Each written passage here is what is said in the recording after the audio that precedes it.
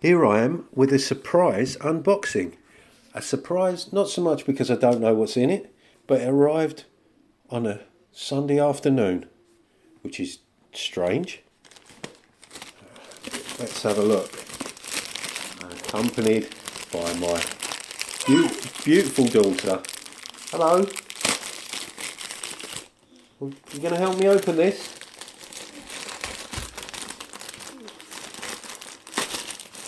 Oh, let's see. Is there another box in there? There is a box in there, yeah. Oh. It's a little box. Aha! It's not what I thought it was. It's my USB headset. Lovely. MPAL. Now, these only cost me $18.99, but they did have a pretty good write-up. I've seen some pretty good reviews for them.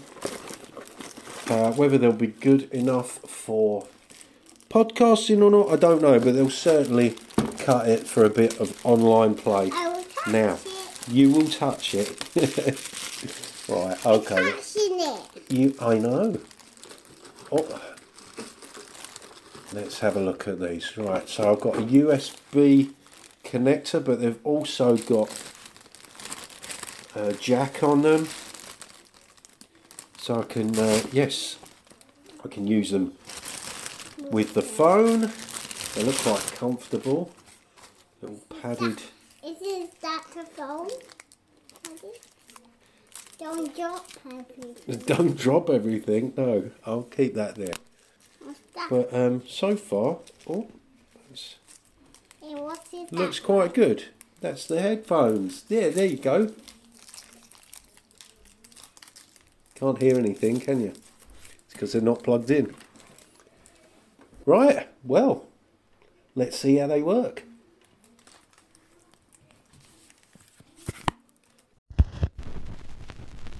Begin after 8 taps. 1, 2, 3, 4, 5, 6, 7, 8.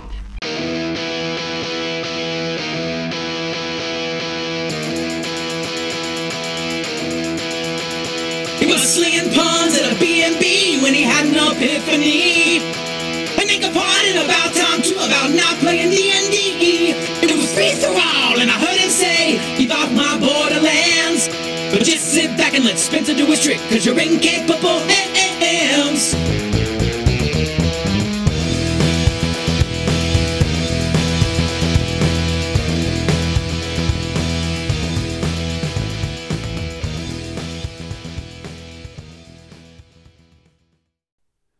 That was TJ Drennan. I'm Spencer, aka Free Thrall, and this is Keep Off the Borderlands. Let's kick things off with some messages. Hello, Spencer. It's Che. I just wanted to say I've been listening to your Barbarians of Lemuria second episode talking about that, and it was interesting what you were talking about with Krongar and how you didn't really know what his personality was until he played. And I kind of want to pick up on that because I think that's fine. In fact, I think that's desirable. I personally kind of dislike it when we have this whole kind of, tell me about your character. I think it's much better to start with a simple concept. I think it's better to start with a description, perhaps a physical description, let people draw their own conclusions, and then to play. The classic storytelling thing is, show, don't tell. And I think I learned who Krongar was through watching him interact and in watching him do stuff. And yeah, I did pick up on his slight reticence to be a brutal hero. Thanks, mate. Thank you, Che. That's Che Webster of Roleplay Rescue there. And I'm very pleased that came across. I certainly feel that background elements should be kept to a minimum, and much more comfortable with the idea with regards to personality that emerges, certainly through the initial part of play, rather than trying to decide what sort of character I am beforehand. It's kind of an emergent thing, and that I don't think I know how a character is going to feel about particular circumstances until they are presented with it. So, yeah, completely in agreement there. And thanks for your call. Hi Spencer, it's Liren. I'm so happy to hear you had fun at your first online game. I'm having a great time playing in the Monday night game that my husband is running. And I had done some play-by-post and I've done some writing back and forth on forums and stuff. But it is so much fun playing a game online, isn't it? I feel like I'm really lucky. I'm playing with people who've been playing for a really long time, so they're super creative. I know that adds a lot. I hope to get to that point, but right now I feel like I just sort of sit back and watch them with, my jaw agape, like, wow, the stuff they come up with on the fly is just awesome. Anyways, hope to hear more about your gaming. Hi Liren, that's Liren from Updates from the Middle of Nowhere. Great to hear from you as always. Yeah, certainly had a lot of fun. I'm glad to hear you're enjoying online gaming as much as I am by the sounds of it. Again, great group of players, and I can't wait to play with even more of the anchorites. It was great to kind of just dive into a one-shot like that as well, and just be concerned with the matter at hand. Yeah, it was a really good experience, but I'm certainly interested in getting involved in maybe something a bit more long-term as well.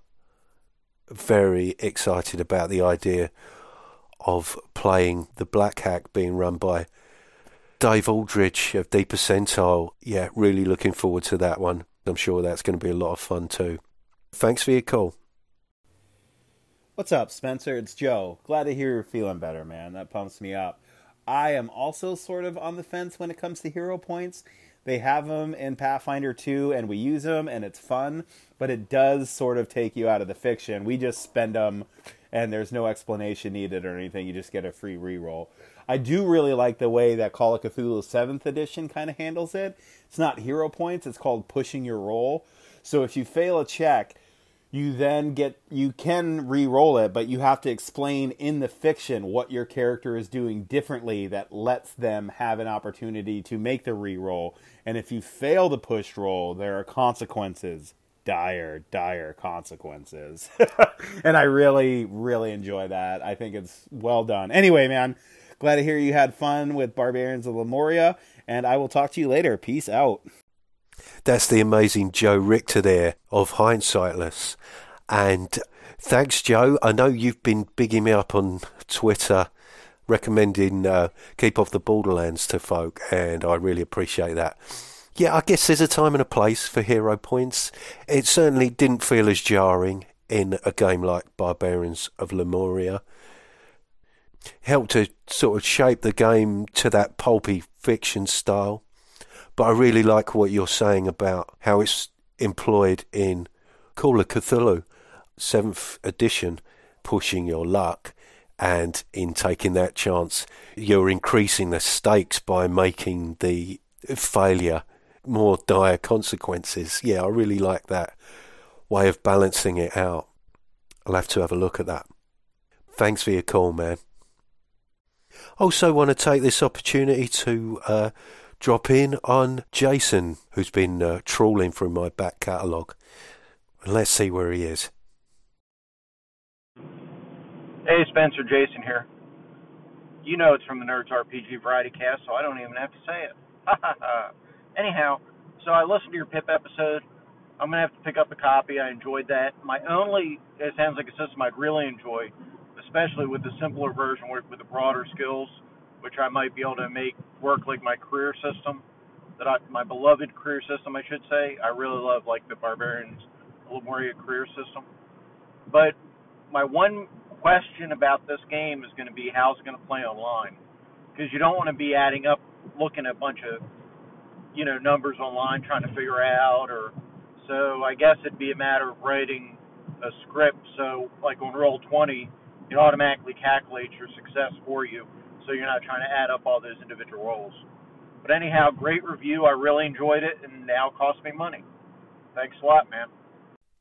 Hey, thanks for your call, Jason. Yeah, I've got to say, I think I prefer the simplified version of Pip, with the broader, well, they're not skills, are they? They're more, I guess they work more like attributes when you break them down like that. But yeah, as far as playing with it online, I don't know how easy it would be to write a script to deal with big D6 dice pools. The pleasure of that is the act of physically rolling them. So I feel that that would be a bit of a loss, but as far as writing a script to work that out for you, it doesn't strike me as impossible. But yeah, thanks for your call, man. Gary and Dave shared credit on the white box, but as things advanced, their relationship was on the rocks. Maybe less people know his name, but he revolutionized war games with the first fantasy campaign.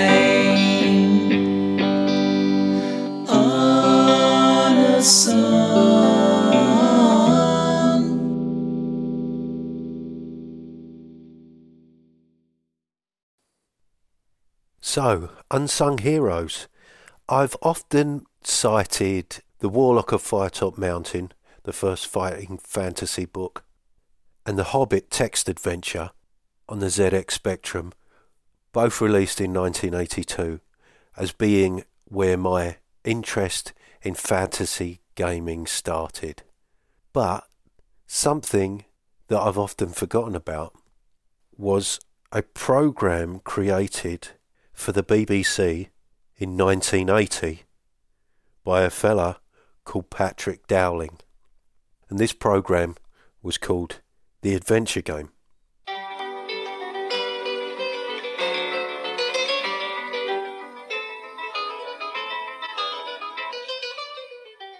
Now, Patrick Dowling was a big fan of D&D, and he wanted to create a show that captured the feel of the game. And initially, Patrick approached Douglas Adams to write for the program. Unfortunately, Douglas had already committed to turning his hit radio play Hitchhiker's Guide to the Galaxy into a TV series, meaning he was unavailable. So Patrick basically took on the job of writing and producing the series himself. This series is essentially considered to be a forerunner to the Crystal Maze. Now, I don't know if anyone outside the UK is familiar with the Crystal Maze. It strikes me as a format that's possibly been sold to other countries and they make their own versions of it, but I'm not aware of an American version, or if the UK version was ever shown there. But essentially, it's a escape the room type game. And the premise of the adventure game was that there's this planet called Arg, inhabited by these dragon-like creatures who are able to shapeshift into human form, who are regularly visited by space travellers.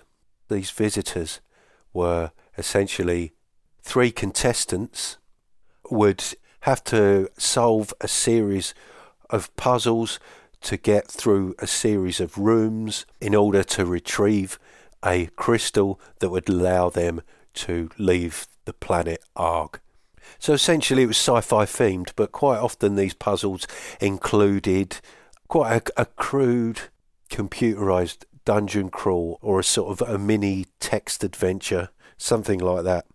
The program had a very kind of, had that real sort of early 80s BBC charm, very crude effects. The contestants would also have to interact with several of the Argons, who were generally talking riddles and be extremely unhelpful and just give them confusing or contradicting information. And the whole program had a very kind of quirky sense of humour running through it.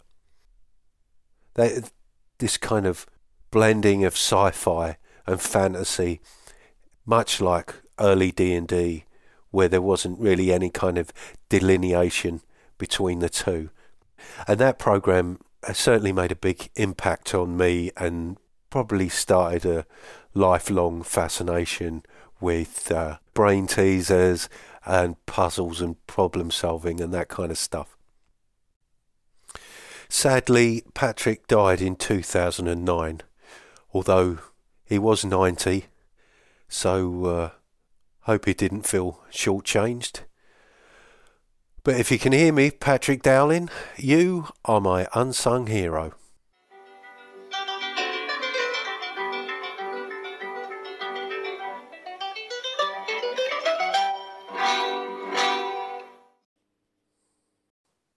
Well, I think we can wrap things up there. I was about to give a glowing review for this M-Power wired USB headset, but it seems, while they sound great on the phone, which is what I'm recording through at the moment, when I plug them via USB into my laptop, it sounds like I'm wading around in a paddling pool, which is a bit frustrating. So turns out they're going to be great for podcasting, maybe not so good for playing online, which is exactly the opposite of what I'd anticipated. But I don't know, I'm sure I could figure something out. Anyway, thanks very much for those call-ins, really appreciate them. If you want to get in touch, click on the Anchor link in the show description. You can always email me at spencer.freeforall@gmail.com. I'm also on Twitter at freeforall, and I just created an Instagram account for some reason, just to see what that's all about. You'll find me on there as freeforall. You'll also find a link to the trifold version of Osseous, which I hope to be putting up on Itch very soon. And there'll also be a link to TJ Drennan's Patreon, which is where I get all my great music from. Thank you very much for listening, and I'll speak to you very soon. And remember, if things get dicey, just roll with it.